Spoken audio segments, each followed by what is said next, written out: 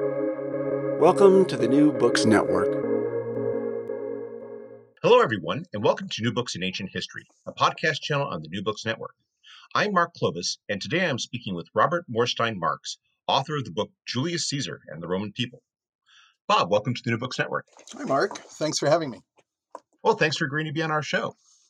I was wondering if you could start us off by telling our listeners something about yourself. Okay, well, I'm a professor of classics at the University of California, Santa Barbara. I'm sitting here in my office in sunny California. It's a beautiful day. Let's see, I'm fairly senior. I've written 3 books on the Roman Republic and co-edited another one. Getting on in years, but my sort of credentials are an Oxford BA, MA when I was very young, and then a PhD from Berkeley. And so I've come full circle, and I'm back in California, and I'm very glad to be here. Well, there are a lot worse places to end up. So what led you to write a book about Julius Caesar and the Roman people? Well, Julius Caesar, essentially you can't escape Julius Caesar if you're going to be a Roman historian. Even if your interests lie elsewhere, you're always beginning or ending your courses with Julius Caesar. If you're teaching a course on the Roman Republic, you're ending with Caesar. If you're teaching a course on the Roman Empire, you're very likely at least casting a significant look back at Caesar. So he's sort of the alpha to omega of Roman history. Very controversial as well, as I note a couple times in the book. He gets people's blood pumping, and so he's attractively controversial figure to take on at some point. The thing about Caesar is that other next to I don't know a few other historical characters like Jesus or I don't know a few others, Napoleon and so on. The scholarship on Caesar is massive, and it's been going on for centuries. And so this is kind of a daunting thing. He's kind of in some ways, he feels like the Everest of Roman historical figures. And, so it always, I think to some extent entices and daunts one. But in the end, curiosity sort of won out, I suppose. It's fascinating that you frame it that way, because I'm thinking back to one of the things you wrote in your book, which was that you quoted another scholar who said that really the only person of this era that you could actually do a biography on is Cicero. And yet, as you explained, your book is not a traditional biography as such. What exactly is your approach to understanding Caesar's life, and how exactly does it incorporate the Roman people into it? Yes, well, I come to this as a historian, not as a biographer. And what that means to me is that, the disciplines are somewhat distinguished, or the genres, I suppose one might say.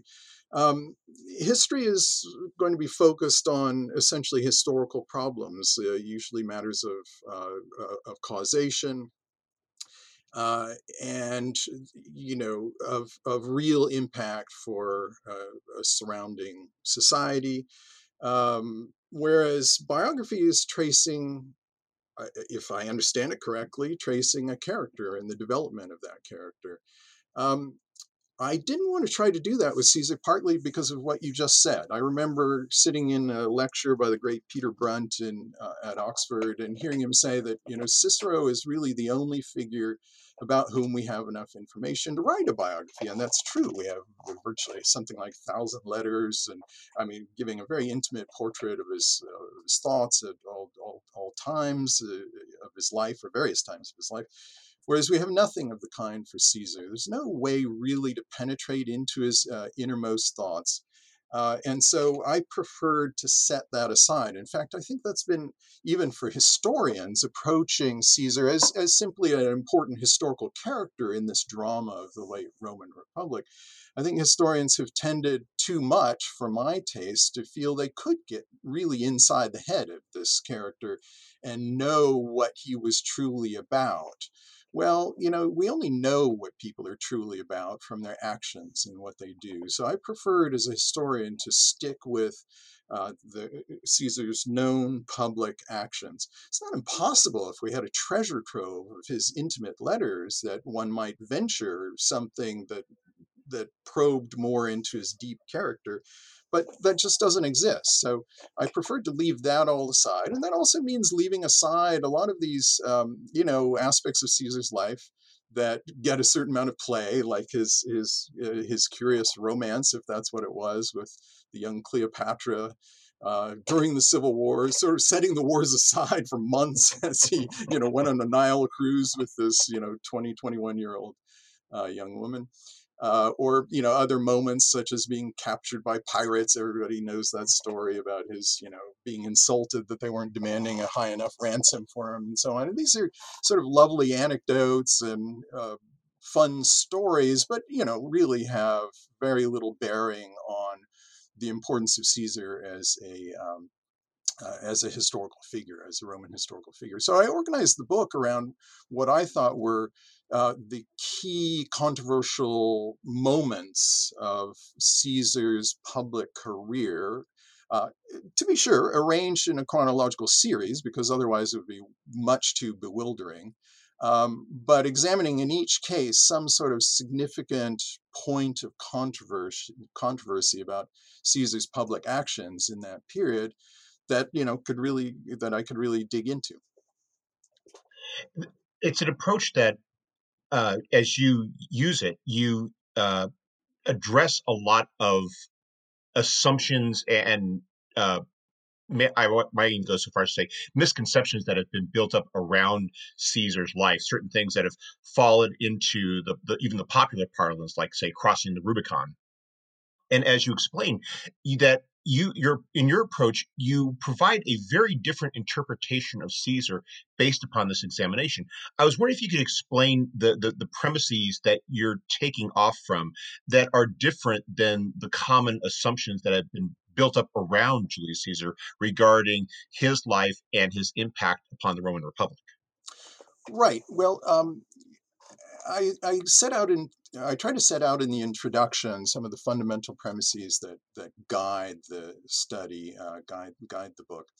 Um, so one is actually that we have to pay much closer attention to the Roman people as a political agent in this period of the Roman Republic than has been typical for a very long time. Now, I'm not in this part of the project, I'm not breaking, this isn't sort of groundbreaking, because actually this is one might almost say, the tail end of a sort of revolution in the study of the Roman Republic that's been going on ever since the 1980s, when led by a great Oxford Roman historian named Fergus Miller, we started looking more closely at the possibility that the people played a very significant role by means of their votes.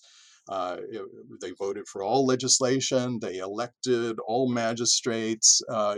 Really had, and it was in a kind of formal sense, it was a direct democracy. It wasn't a representative democracy. So, in various ways, the popular element, or what the ancient historian and political thinker Polybius called the democratic element of this republic, was apparently quite significant.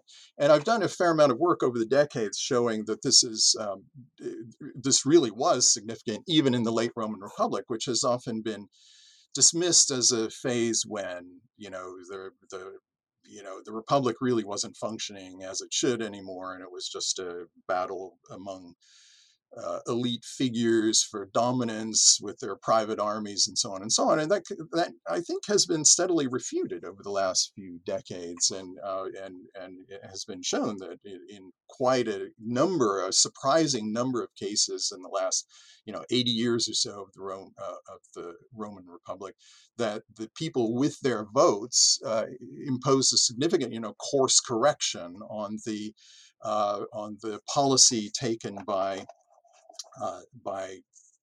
the Senate, who were, generally understood to be well-informed leaders of the state, but still, might get it wrong sometimes. And so the people, generally led by some magistrate or some official like a Roman tribune, might question that policy and propose a law that would, have a real impact. So that was kind of, I would say, a revolution over the last, what is it now, 40 years or so of the study of the Roman Republic.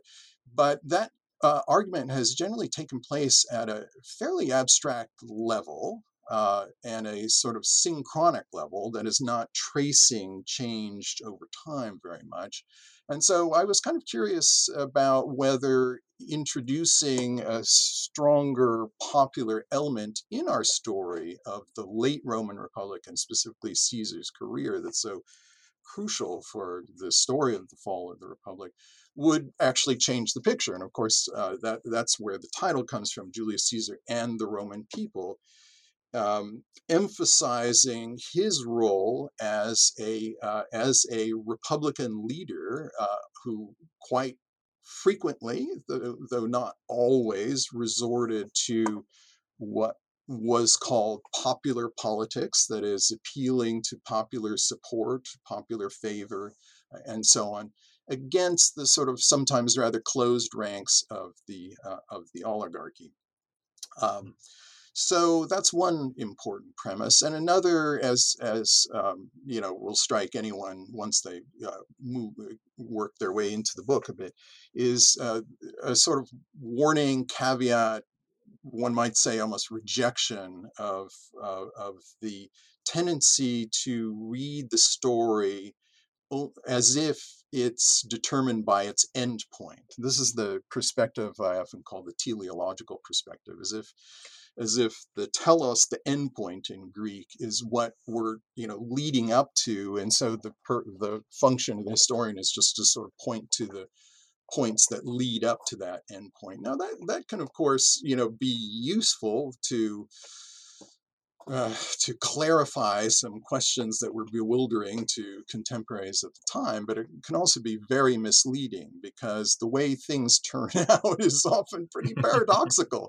It can go really, really very much the wrong way, and so what I am especially warning against is the effects of this kind of teleological approach on both the examination of Caesar as a historical character and on the story of the late Roman Republic. Both stories have been dominated by a teleology that is very hard to get away from. The first teleology pertaining to Caesar himself being that, since he either makes himself or allows himself to be made dictator for life at the end of his life, that sort of proves that was what he was after all along. That was just his end point, and then we can tell the story bit by bit from the earliest stage of his career, as if it's just a progressive realization of this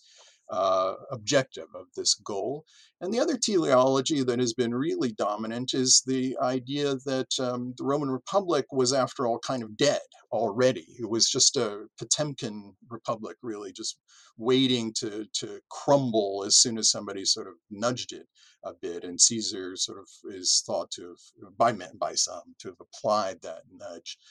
Now that has been under fire for some time. In fact, it was my own PhD supervisor teacher, Eric Gruen, now retired at Berkeley, who first pointed out that, actually the late Roman Republic proves, if you examine the facts rather than, looking at this story as the expression of a sort of arc, a trajectory toward destruction, if you look at the facts, it looks pretty vigorous, virtually right down to the outbreak of a cycle of civil wars that would ultimately destroy it.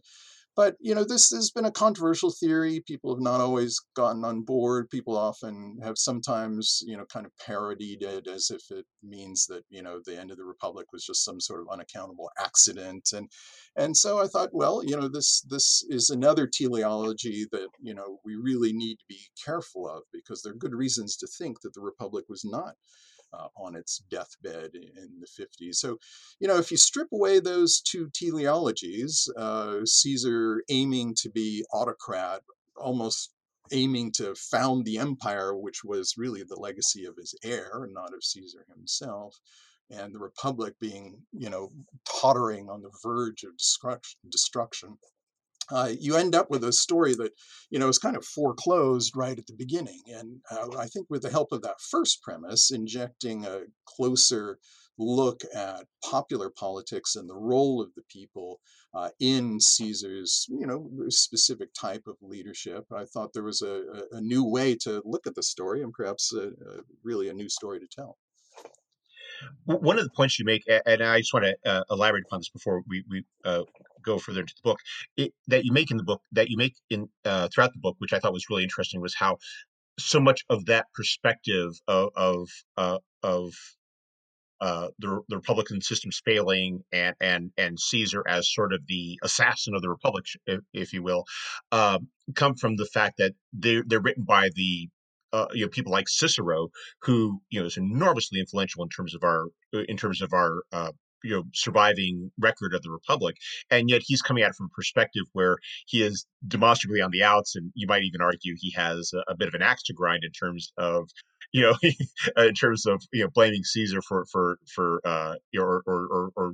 tagging Caesar as the responsible party, and I thought that was a point that helped to underscore this, that it's not just something that modern historians are doing, but in a sense that it has been happening from the beginning, and sometimes you have to examine those sources just a tad more critically to kind of take that into consideration. Yeah, no, yes, thanks for bringing up that point. That is, I think, really crucial, that, so much of what has shaped our conception of Caesar as the assassin of the Republic, as you so eloquently put it, is this enormous set of writings that Cicero left behind. I mean, I think listeners to the podcast may not be aware that, you know,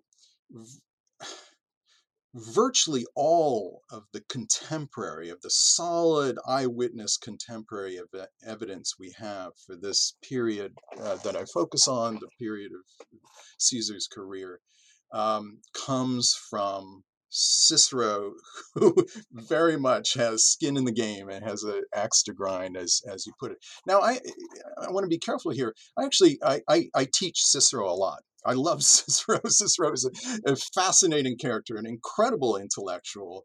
I mean, if we only had politicians who had his, wisdom and range of knowledge, it would be, not to mention eloquence, it would be a very different world we live in. But that doesn't make him, sort of infallible, and it certainly does not make his perspective one that we should necessarily all agree with.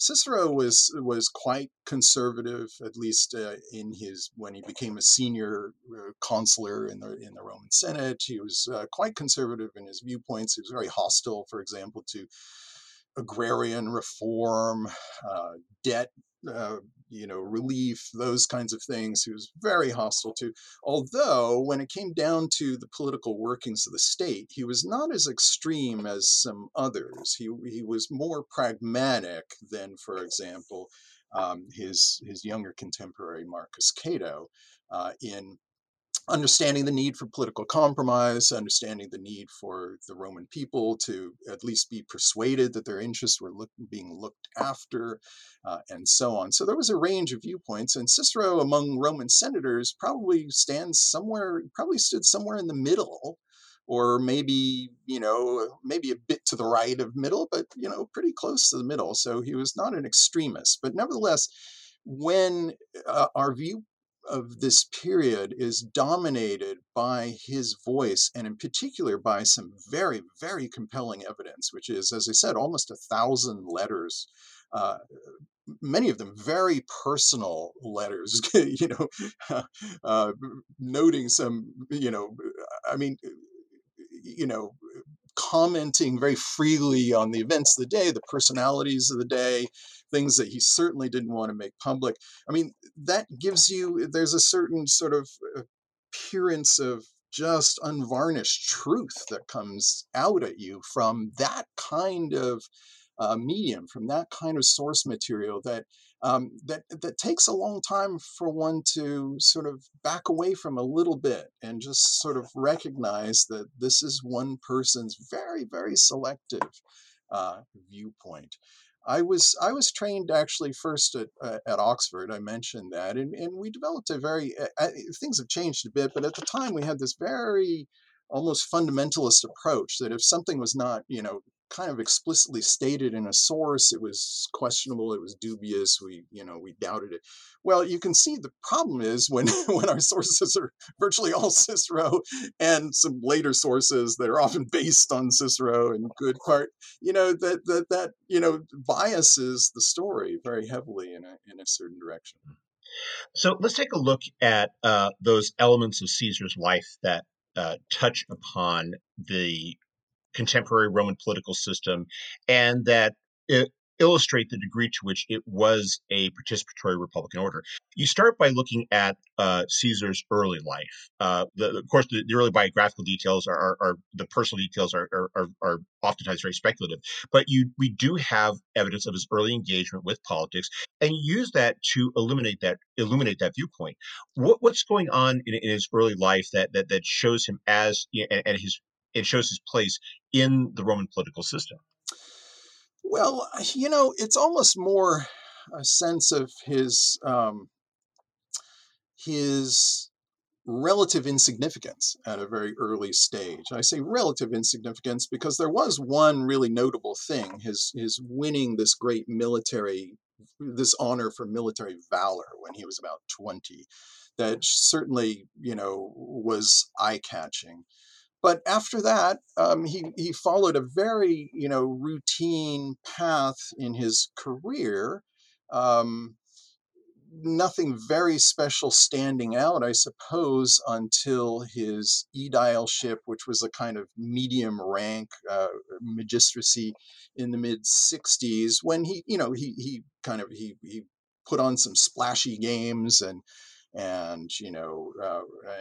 restored some monuments of his uncle Marius that certainly caught some attention and made some people's blood pressure go up.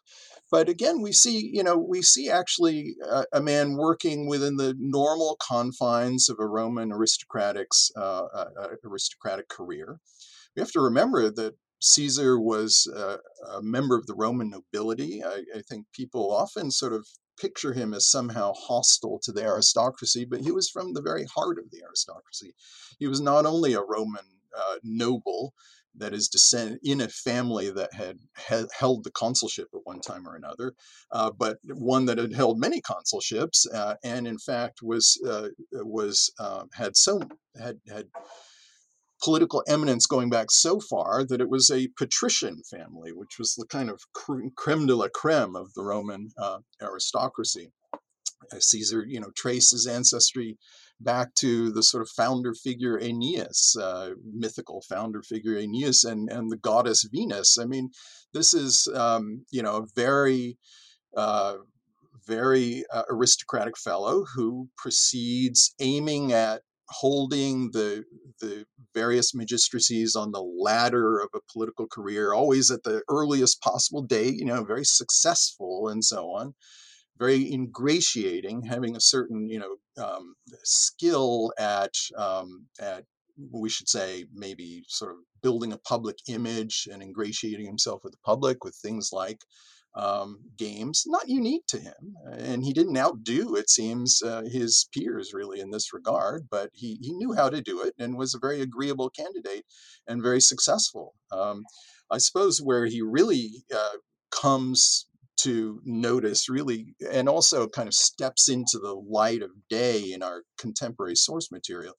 is in the year 63, which happens to be the year of Cicero's consulship, when not only does he manage to get himself elected praetor, which is the second from the top stage of a Roman political career, but he also, kind of against all odds, sort of surprises everybody by winning an election held in that year to replace the Pontifex Maximus, the chief expert of religious law, kind of a priest, but more like an expert of religious law, who had died in that year.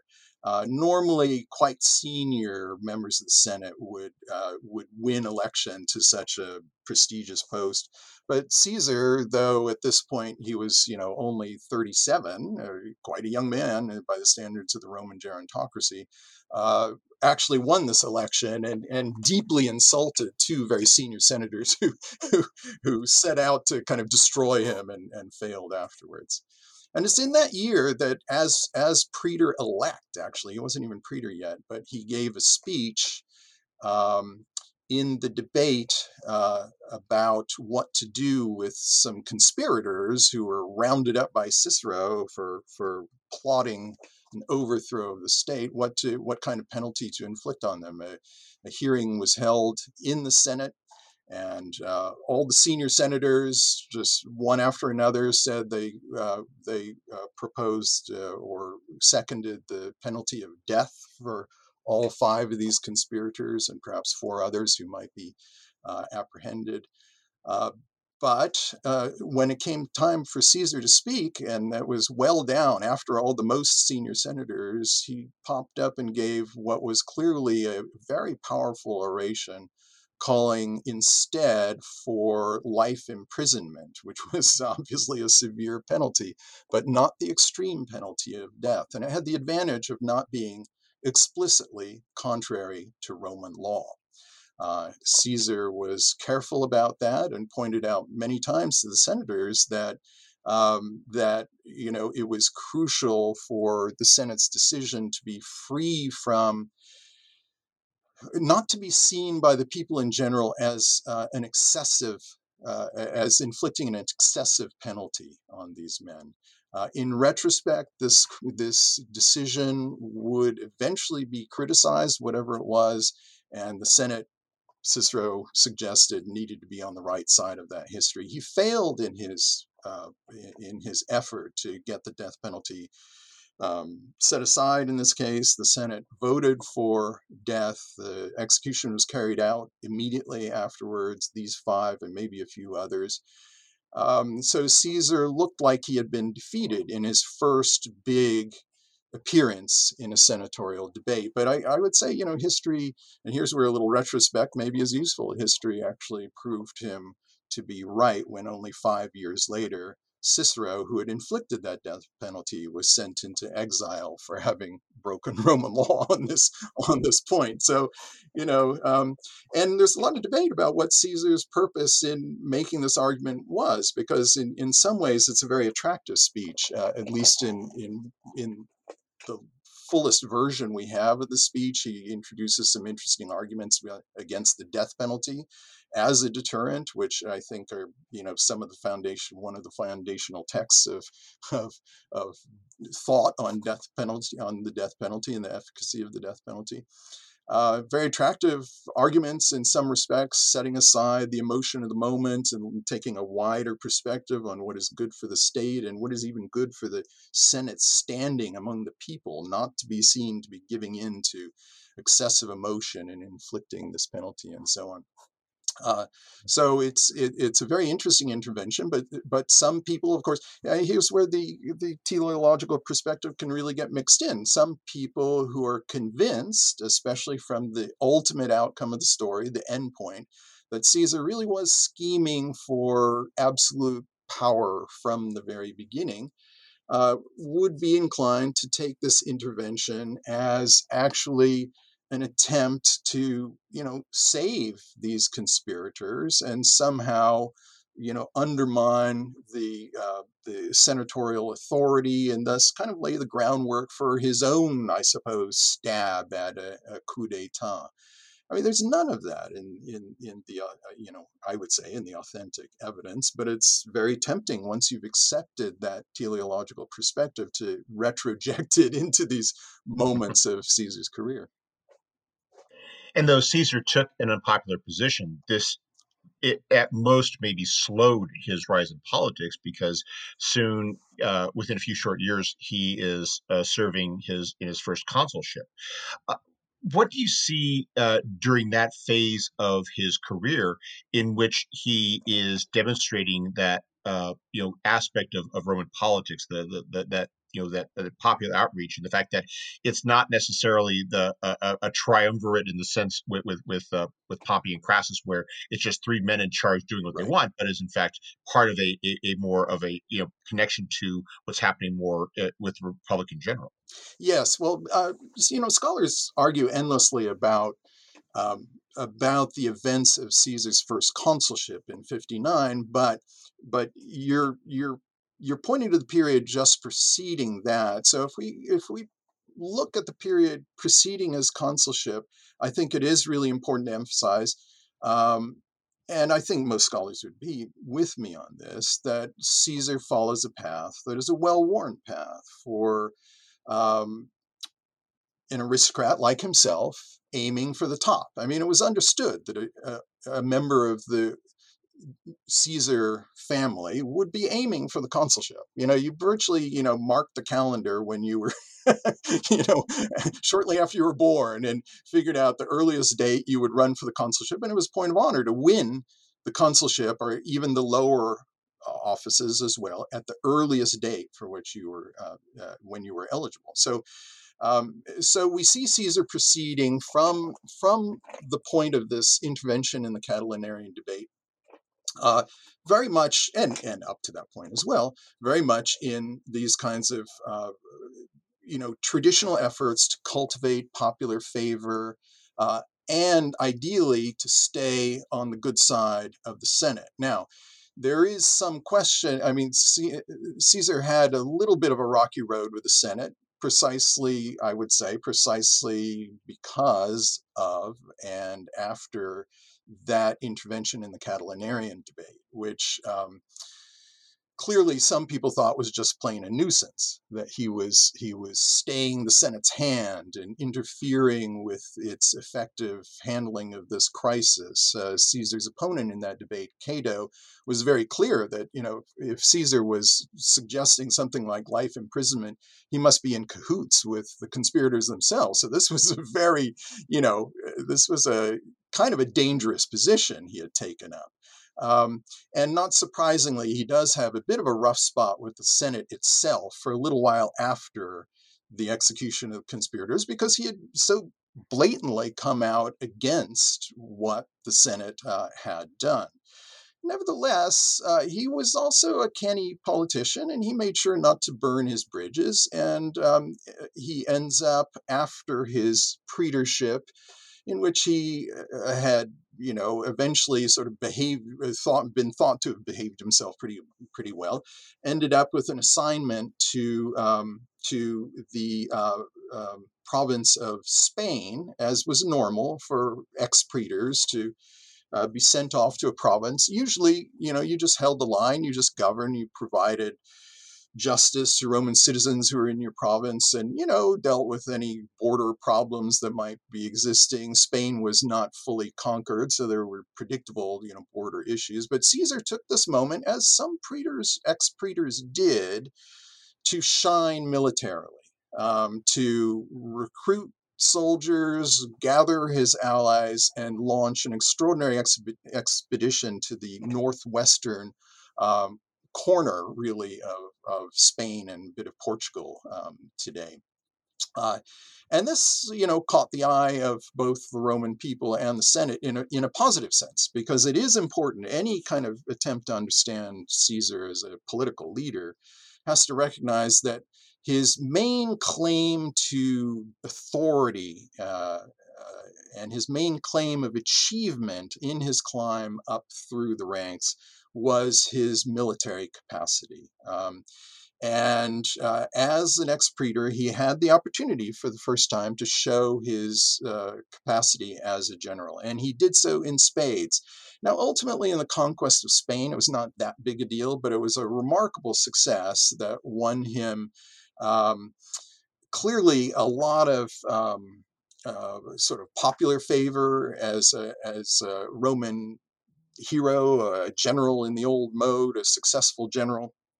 Uh, and also, in the Senate itself, he won, if not approval for a triumph, at least the Senate was favoring his celebrating a so-called triumph. It's important to recognize that the triumph was a big victory celebration, where a kind of a parade entry of the returning army in general into the city of Rome that went through the streets and ended up on the Capitol, ended up at the Temple of Jupiter, greatest and best, to give thanks for Jupiter's favor, but also is the moment of glory for the general himself, and a big boost for one's, further claims to popular, election as consular or the like. So this was very well timed for Caesar's electoral prospects to become consul, to come back to Rome in the year 60, just when he should be campaigning for the consulship, and request, as would be quite regular given his achievements in Spain, request a triumph from the Senate. And the story we hear is that, the Senate was actually either did or was inclined to approve this because his military achievement was pretty much undeniable. But there was a technical problem. The technical problem was basically that the time for the elections to the consulship were upon them. It was evidently early summer or so of the year 60. And according to the normal practice and law, he would have to present himself in the city of Rome, inside the walls of Rome, in order to declare his candidacy, to open his candidacy, essentially. The problem with that for Caesar was that if he crossed the city boundary and entered into the city to declare his candidacy for the consulship, which he clearly very much wanted, that date had been marked in the calendar forever, he would necessarily lose the legal power he needed, so-called imperium, to lead that triumphal parade. So he would be forfeiting his triumph if he just came into the city and registered, sort of declared his candidacy in time. He asked for permission to have that declaration made through friends, and this is an exception that had been given in the past, seemingly not too rarely. And again, it's clear that the Senate broadly, the majority of the Senate favored this, but this is when Caesar's bête noire, Cato, who had faced him down and actually beaten him, I guess you could say, in the Catilinarian debate, objected and used the Roman method of the filibuster to talk out the meeting so that the Senate could not actually reach a decision on the question of this exemption, which meant that there was no alternative available to Caesar. He was not going to get the exception. He could have given up his hopes for a consulship in the next year, but instead he gave up the triumph. He crossed into the city and declared himself for the consulship. Cicero makes clear that he was clearly going to be elected. I mean, everything was favoring Caesar at this point, and surely his military achievement was a big part of that. The fact that he was just about to celebrate a triumph was a big part of that. And also, I've already mentioned his sort of ability to be an ingratiating candidate was also, clear. He was going to be elected consul, and Caesar was not going to let anything, stop him from that. But again, getting back to what you were asking in your question, following this path of being an ingratiating candidate and pursuing military success at the first military achievement at the first opportunity available to him was, perfectly normal and no sign of sort of nefarious schemes. But that also brings us to what is probably his most famous military achievements, and that's his years in Gaul.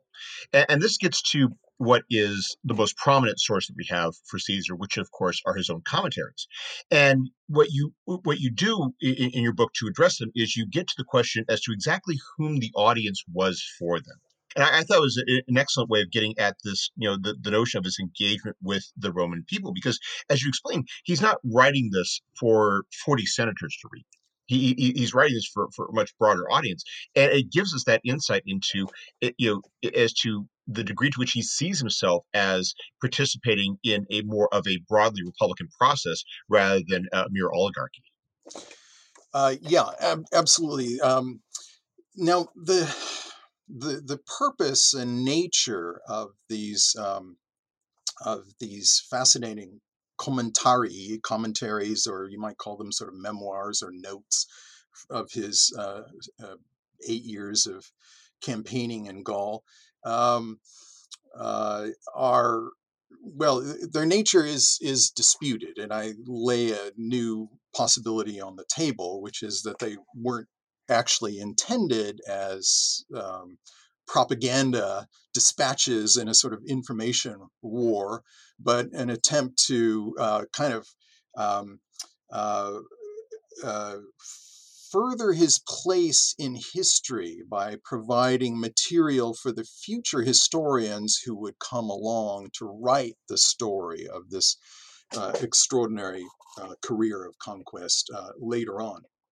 So that removes the memoirs of the Commentary a bit from the sort of propagandistic conception that has, I think, normally prevailed for these, um, which I think, I mean, has tended to suggest that Caesar's actions in Gaul were far more controversial among the Roman people and even the Senate than they actually were. You see, if you see them, if you see this record as a sort of informational weapon, you're inserting it into a contest of discord and partisan positioning. There certainly were some people who hated Caesar and would, and in fact did, seize on setbacks or even possible atrocities committed by Caesar at and whenever they could to make trouble for Caesar. But but in fact, if you look at the record of responses to Caesar we have for this long period of his absence after the consulship in Gaul, we find that it was overwhelmingly positive. So, sure, Cato, our friend Cato, took the opportunity, when a special Thanksgiving celebration was being debated in the year 55 to honor, in effect, honor Caesar, even though technically it was Thanksgiving to the gods that were being considered. He took the opportunity to bring up, and he must have had sort of some alternative sources of information other than what we read, because what we read is, in Caesar's memoirs is very much from Caesar's point of view. But Cato claimed that Caesar had, in effect, treacherously had attacked a people of the Germans on whom he was advancing, but during a period of a truce when they ought to have been protected by a sort of diplomatic immunity, if you like. And therefore, he had actually, offended the gods by this violation of diplomatic immunity. And therefore, he should be handed over to the Germans in order to expiate the offense so that the consequences of God's anger did not fall on the Roman people. Well, as Plutarch points out when he's describing this, nothing happened. I mean, historians tend to seize on this as a sign of how incredibly controversial Caesar's actions were. But in fact, nothing happened. And I would suppose that people understood that Cato had it in for Caesar and was going to give quite a blistering speech when it came his turn to speak. But in fact, what was voted was a record number of days of Thanksgiving in Caesar's honor than had, higher than had ever been given before. So the Senate, actually pretty clearly went on record as strongly supporting what Caesar was doing. And in fact, it does this 3 times. These votes are, again, as I say, technically votes to give thanksgivings to the gods for a great victory, a victory in Gaul that was, achieved by Caesar and his army. But in fact, in practice, it was a step of glorification of the commander. And to have three sets of these votes go in his direction with no fewer than 55 sort of holidays set aside in sum cumulatively to celebrate these victories in Gaul, I think, shows that it's not just the Roman people who are very excited about these victories, and we have plenty of evidence for that. But also, the Roman Senate is, going on record as being very, very, supportive of these victories. It's kind of something we forget when we focus too much on Caesar's enemies, such as Cato. And incidentally, our old friend Cicero at this time is eagerly cultivating Caesar's favor. he gets a big loan from Caesar. His brother is serving as a high officer in Caesar's army. Cicero's always commenting on how generous Caesar is with his, treatment.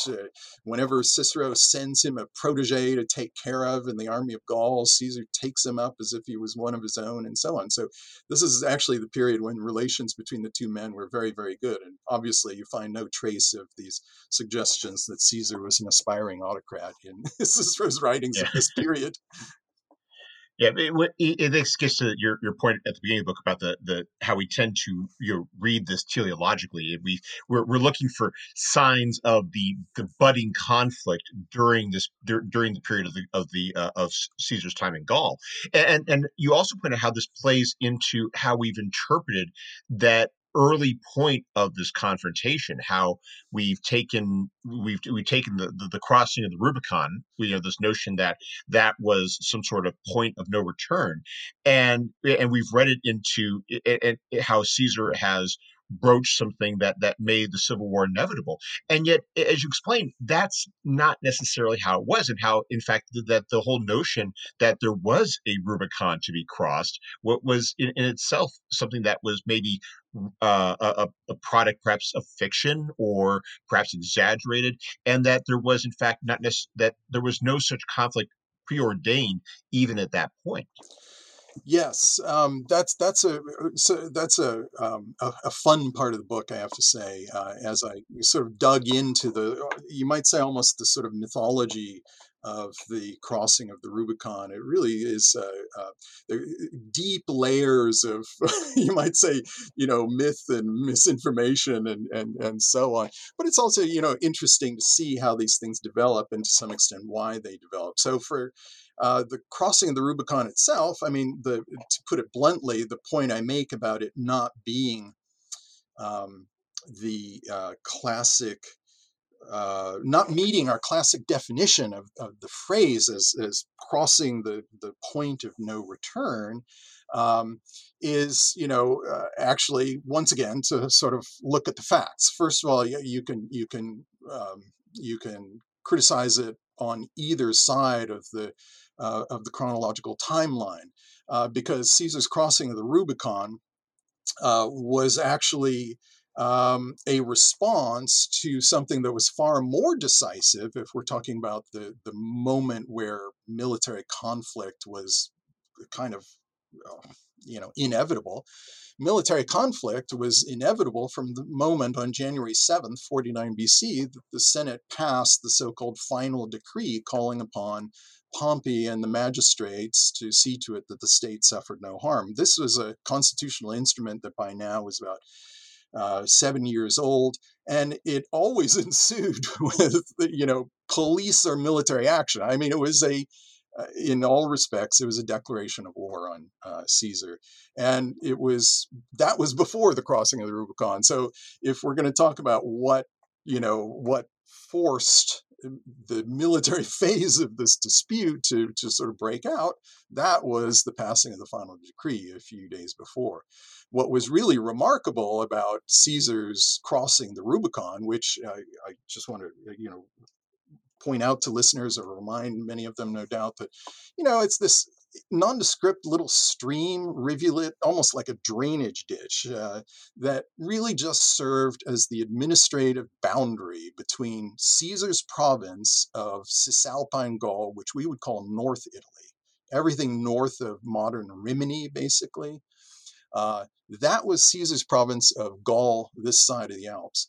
South of the Rubicon, which was a little bit north of Rimini or Riminum in the ancient in Latin, south of the Rubicon was Italy and was not part of his province. When he crossed the Rubicon, he was leaving his province and advancing into Italy, which, of course, does look pretty aggressive. But once war was essentially declared on Caesar, we can't be really too shocked about his leaving his province. I think so. That's one point I make. The other point I make, which is probably less familiar even to historians, is that we happen to have, I think it's 90 or 100 letters of Cicero's that are almost daily for this period from early in January on down for the next few months, of what has gone down in history as Caesar's invasion of Italy. Well, it's a kind of funny invasion because Caesar crosses the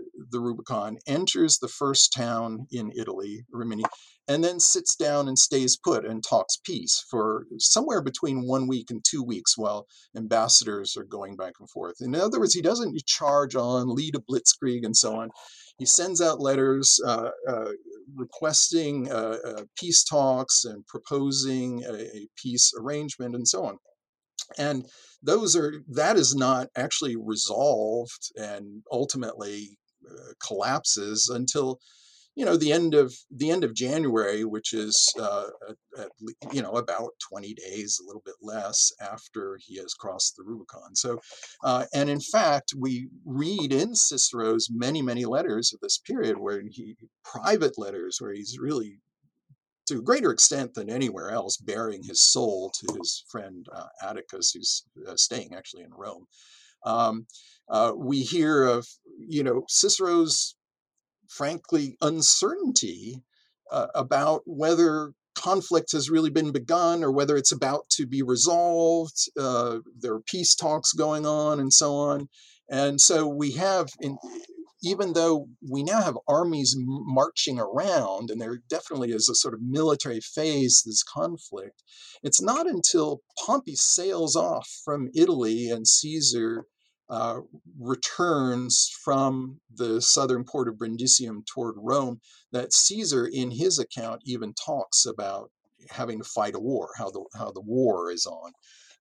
And so I think it's important to recognize that there's this period of real uncertainty, not perhaps in Pompey's mind, but real uncertainty about whether it really was coming to a civil war, a full bore civil war, or whether this serious dispute was about to be settled, and it took months for that to be sorted out. So the crossing of the Rubicon proves to be, to some extent, a misleading point of emphasis. If you emphasize that exclusively, it looks like Caesar is just blatantly the aggressor, sort of charging into Italy, and that leads to all kinds of misconceptions. For one thing, people usually assume that he marches on Rome. Mussolini in 1922 staged his own Marcia su Roma when, from more or less the same area. Mussolini was actually from the area toward Rome, in which, he sort of essentially began his coup.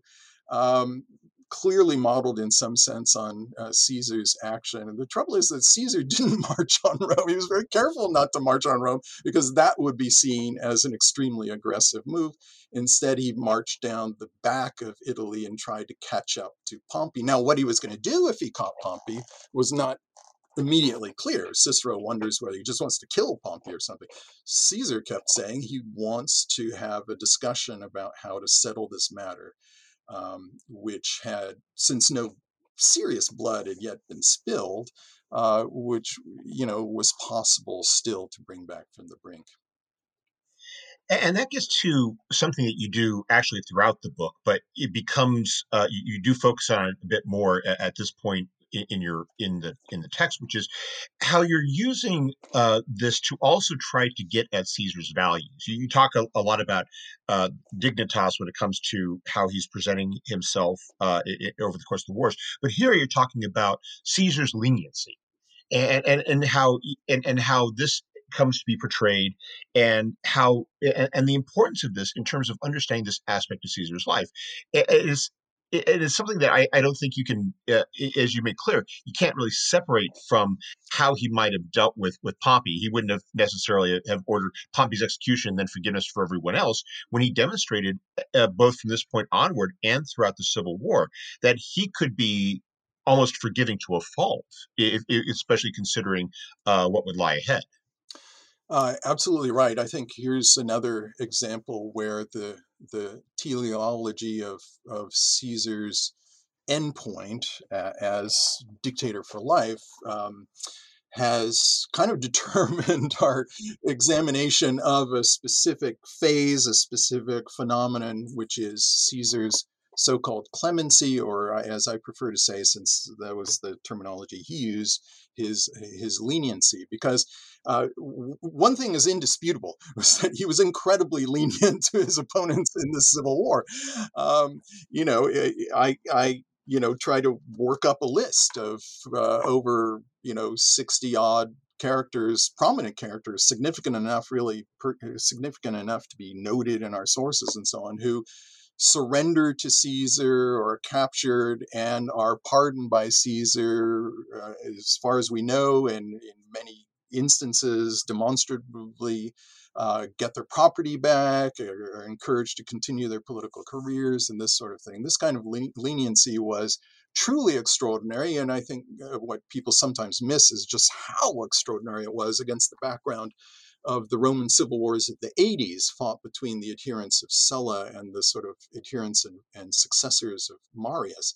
Those were such savage wars that clearly Caesar actually refers back to them in a letter, makes it clear that he has nothing but revulsion for that kind of uh,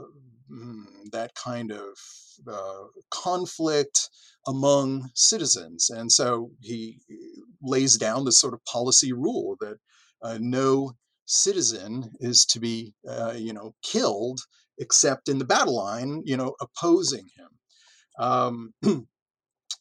Now, so where the teleology really kind of works its magic is that historians who are convinced that Caesar has in mind this sort of autocratic future, that is inferred from some other things, the future itself, I guess. Um, these acts of generosity and leniency, which otherwise might be fit into a framework of restoring peaceful relationships among equal citizens, revival of institutions in which you have to accept that, for example, your political opponents are not your enemies, and so on. So a kind of a policy that might be thought of as pointing toward that kind of vision of the future, of in fact restoring republican institutions in some essentials, at least not following previous precedent of massacring and dispossessing all one's enemies so that they're no longer a force to be reckoned with. Instead of looking at this remarkable policy choice by Caesar, that really stood out in antiquity and has ever since, has been always sort of a fascinating aspect of Caesar.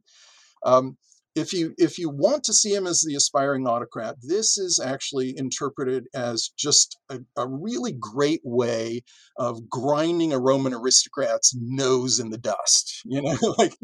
What better way to humiliate and destroy your enemies than to make them, ask for mercy, and worse yet, actually give them that mercy. And this just seems to me so extraordinary. I mean, there are, of course, it's not hard to find some hints in the sources that some aristocrats felt humiliated, angry, and so on, and some of these feelings, clearly were, activated in the run up to the assassination and so on.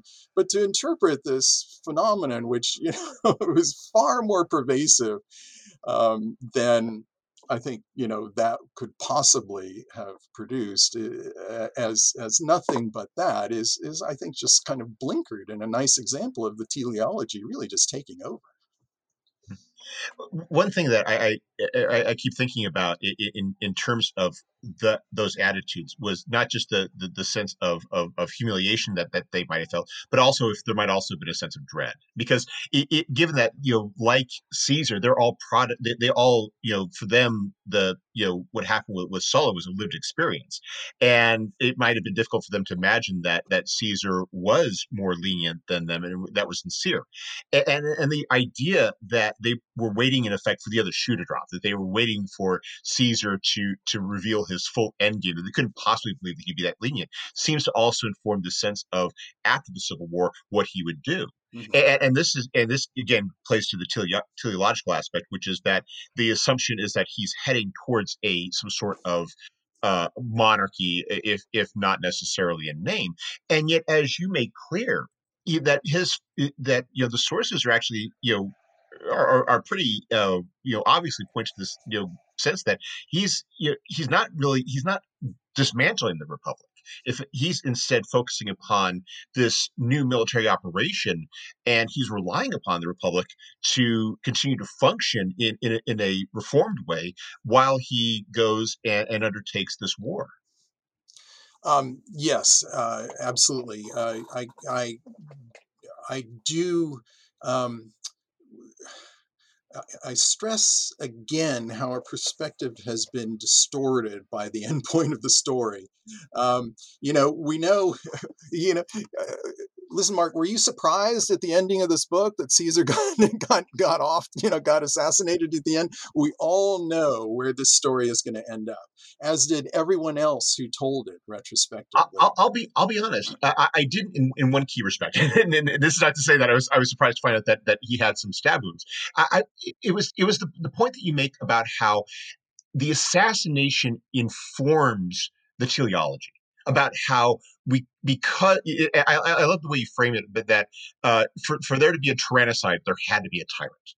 And I thought that was a great way of how we retroactively decide we're going to have to make him into the destroyer of the republic so as to create the ex post facto justification for what has been done.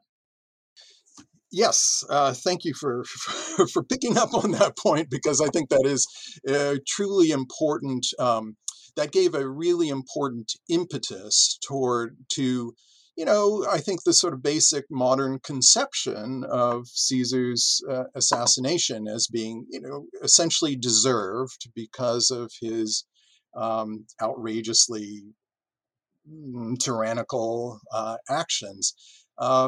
This theory of the justice of killing a tyrant or an aspiring tyrant, um, in extra legal fashion, just taking it in your own hands to murder such a person who either was or would seem to be aiming toward that, is actually, is not something that was sort of preordained in Roman history. It was the there are some Roman kind of historical myths that evoke this idea, reaching back to the earliest phases of the Roman Republic.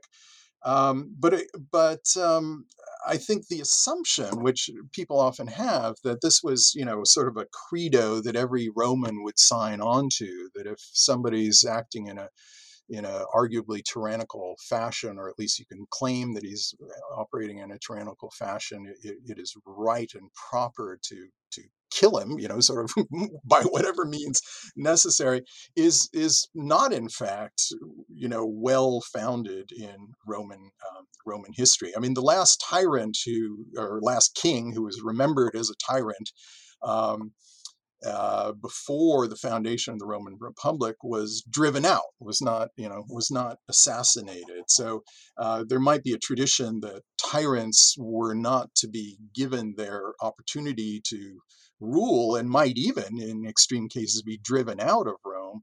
But there wasn't, a sort of set doctrine that anyone who acted in a way that I might call tyrannical, therefore had his life was forfeited. So after the assassination, it was absolutely crucial to develop this ideological position very forcefully, and Cicero does it very forcefully in writings after the assassination of Caesar. Um, as far as I can trace it, there's not a peep of this with regard to Caesar from Cicero's pen before, certainly before the Civil War, and in practice, I think before 44 itself. This is a retrospective theory that then puts its stamp on the story, that makes the story all about, was Caesar justifiably assassinated? And therefore leads to the question that consumes just about everyone examining this period: did Caesar want to be made a king or something like a king? You see how that follows from that kind of setting of the agenda. And the move I make is to say, this question has attracted all the attention because of the assassination itself and its post facto justification. But in fact, what was going on was the launching of the attempt to launch this greatest military expedition that Rome had ever undertaken to kind of shore up the seriously the kind of dangerously insecure eastern frontier against the Parthian Empire, which had been, threatened ever since Crassus's heavy defeat there in 53, and been a continuing thorn in the Senate's and then Caesar's side since then. Plus, I think there's, some reason to speculate that Caesar may have seen this as one solution to the problem of division in the state, which was the fundamental problem of the Civil War. How do you re-stitch the two halves of this community together? Well, one plan, which I think many others have followed, is to unify the society to avenge itself against an external enemy that had proved to be a serious threat. Incidentally, there may be some who think that this book is a kind of apologia for Caesar, because I do argue that he's not, at least demonstrably, provably aiming at tyranny or anything of the sort. But I think it's important to recognize that I'm certainly not trying to excuse Caesar of having views that we would absolutely find unacceptable. He was extremely aggressive imperialist. He was merciless against his at least foreigners who resisted him. He was very merciful to Roman citizens, but in Gaul, his methods were often quite savage, if still in keeping with Roman norms. And this project of a war against Parthia um, may very well have been an attempt to sort of unify the shattered halves of the Roman state in this great military campaign, which obviously we would find abhorrent, but I think we can see later in connection with Caesar's heir, Augustus, that's exactly how the prospect of a campaign against the Parthians was viewed.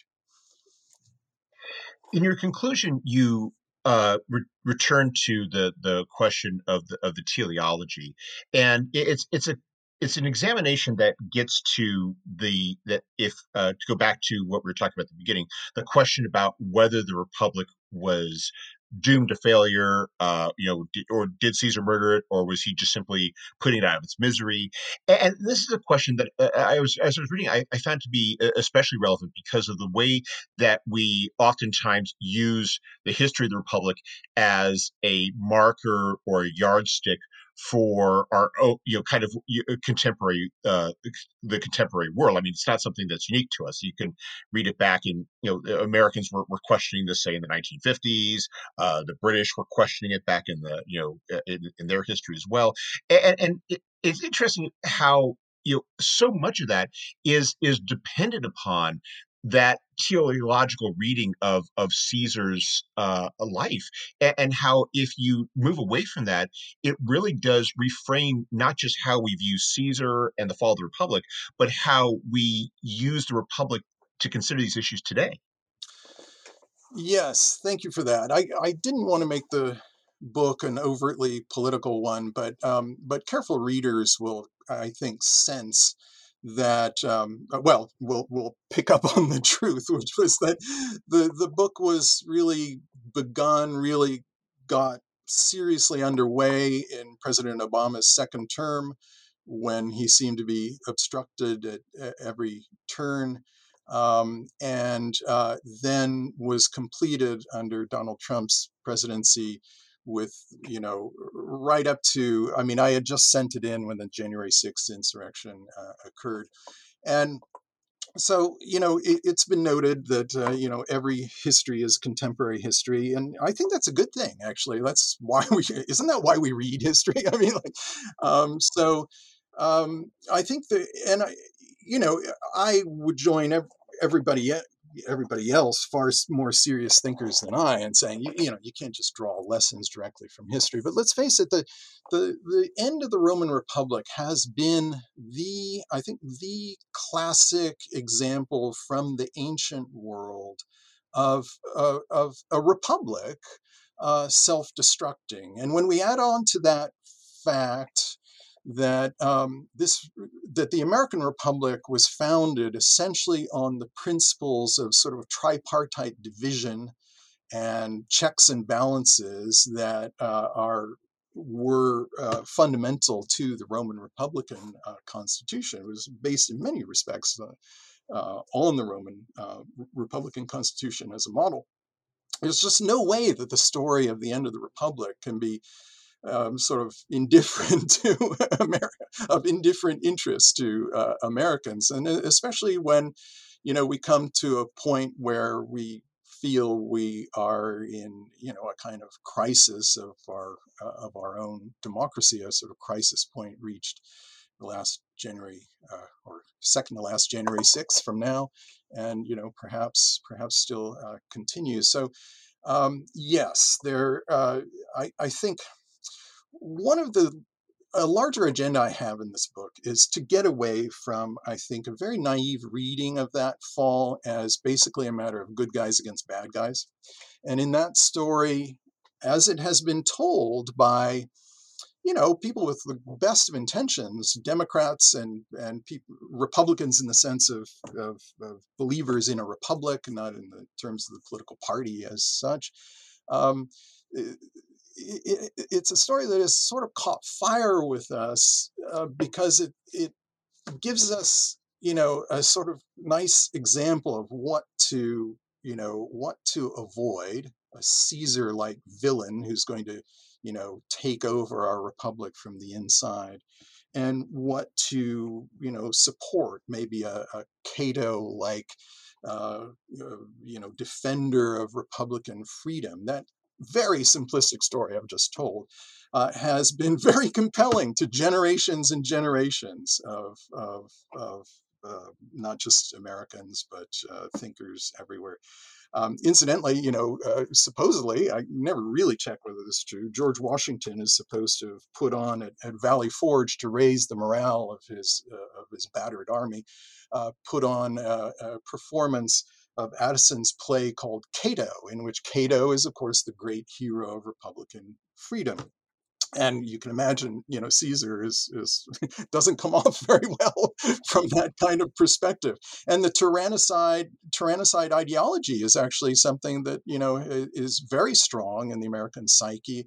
Look at the state seal of the state of Virginia, "Sic semper tyrannis." This is what happens to tyrants, always showing the prostrate body of the tyrant below.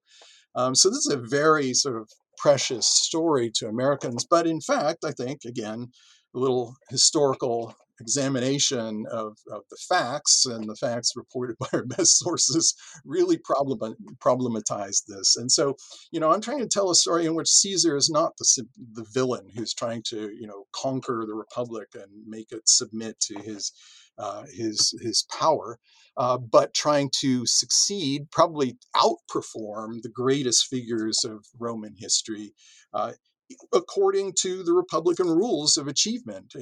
From his, given the line he took, military achievement above all, military honor and glory, which had been denied him after his Spanish victories when, he wasn't able to celebrate his triumph, but now he had achieved in Gaul. Well, if you get away from that naive story of kind of good guys versus bad guys, then it becomes a lot more problematic to try to figure out, what happened. How does this system come crashing down? How does it break down?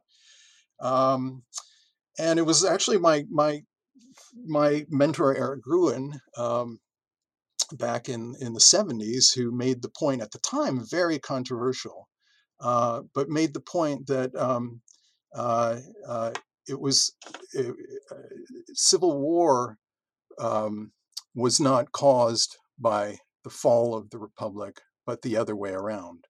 In other words, civil war came about not because the Republic was in an advanced state of collapse, and so the inevitable next step was just civil war. But the Republic was actually functioning institutionally, but a civil war occurred. Note how carefully I've phrased that. A civil war occurred, which was actually responsible for destroying the Republic. Now, this was almost laughed out of court when it first came out in 1974. Interestingly, over the 50 odd years that have followed, this has been taken more and more seriously as we've looked carefully at the story of the institutions of the Republic before the year 49, when this Caesarian civil war breaks out, and we can see, actually the Senate and the people, and the Senate and people together, dealing with challenges. Yes, there were problems, as virtually every republic has its problems, but we also see the Senate and people and political leaders dealing effectively with these problems, so that it becomes more and more implausible that the res publica, as the Romans called it, was just in a shambles and just waiting to be sort of tipped over. In fact, far more plausibly, as I argue in my book, it's the almost 20 years of cycles of civil wars that follow from the year 49 that destroy the Republic, not the supposed rot or whatever it was before the Civil War that sort of brought the Civil War about. So, and in fact, in that story of the cycle of civil wars that destroyed the Republic, it's actually the cycle of civil wars that are set off by this incredibly emotive event of assassinating Caesar on the hallowed floor of the Senate, assassinated by men whom he had spared, in thanks for his leniency that has really, really hit hard over the centuries. And it certainly hit the Roman people hard at the time. That had enormous emotional power. The sheer bloodthirsty treacherousness, as it was, I'm not necessarily saying all this, but as it was seen by, it seems, a very large portion of the Roman people, meant that it provided the material, the kindling, if you like, for the continuation of the civil wars that would follow. And so, in fact, paradoxically, I mean, you could argue a little bit tongue in cheek that it was the assassination of Caesar that caused the fall of the Republic, or at least had a very large role to play in the fall of the Mhm. Republic, because of the way in which it accelerated the destruction of institutions that is in the almost inevitable consequence of civil war. Civil war is itself, you know, the end of normal institutional procedure. Mhm. Well, we've taken up a lot of your time, but before we go, could you tell us what you're working on now? Well, yeah, I mean, this is a fat book. You've been kind in not mentioning that to the listeners. So it's a pretty long I book, prefer to think of it as substantial. a substantial book that has taken a lot of my life to write. So I must say I'm still recovering from the long effort to write it. I sometimes wondered whether I would, live to see the conclusion. But now that it's, safely in the rearview mirrors, I'm currently sort of unfortunately finishing off some smaller commissions, chapters, and books and so on that I that I agreed to in the midst of this project, and then I had to sort of hold off until it was over. I think the next big project I envision is to confront full on the story of the fall of the Roman Republic now, or the end of the Roman Republic. Um, you know, I this is not a book that is focused on the question of, why did the republic end, even though I have some thoughts about that I introduce at various points, but that's not its front and center topic.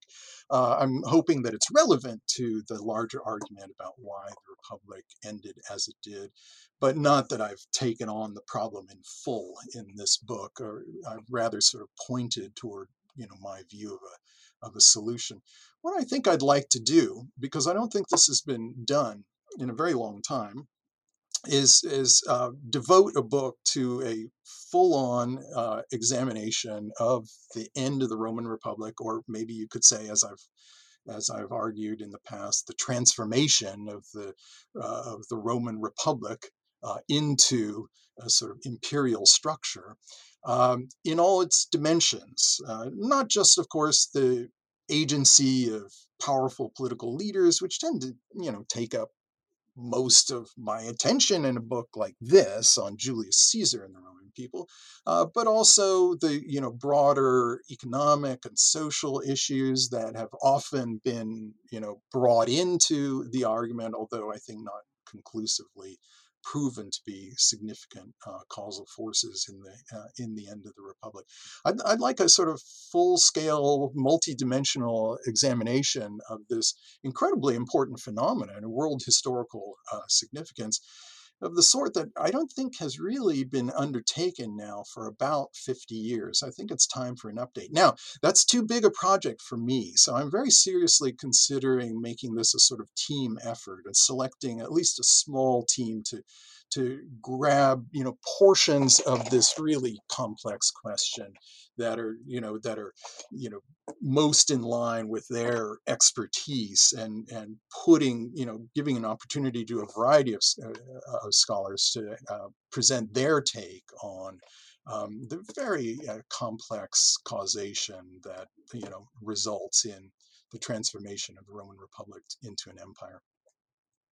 Well, sounds like a very worthy project, and I look forward to seeing it when it comes out. Thank you. Bob, thank you very much for taking some time out of your schedule to speak with us. I hope you have a wonderful day. Thank you. It's been a real pleasure to talk to you, Mark. Thanks for the great questions.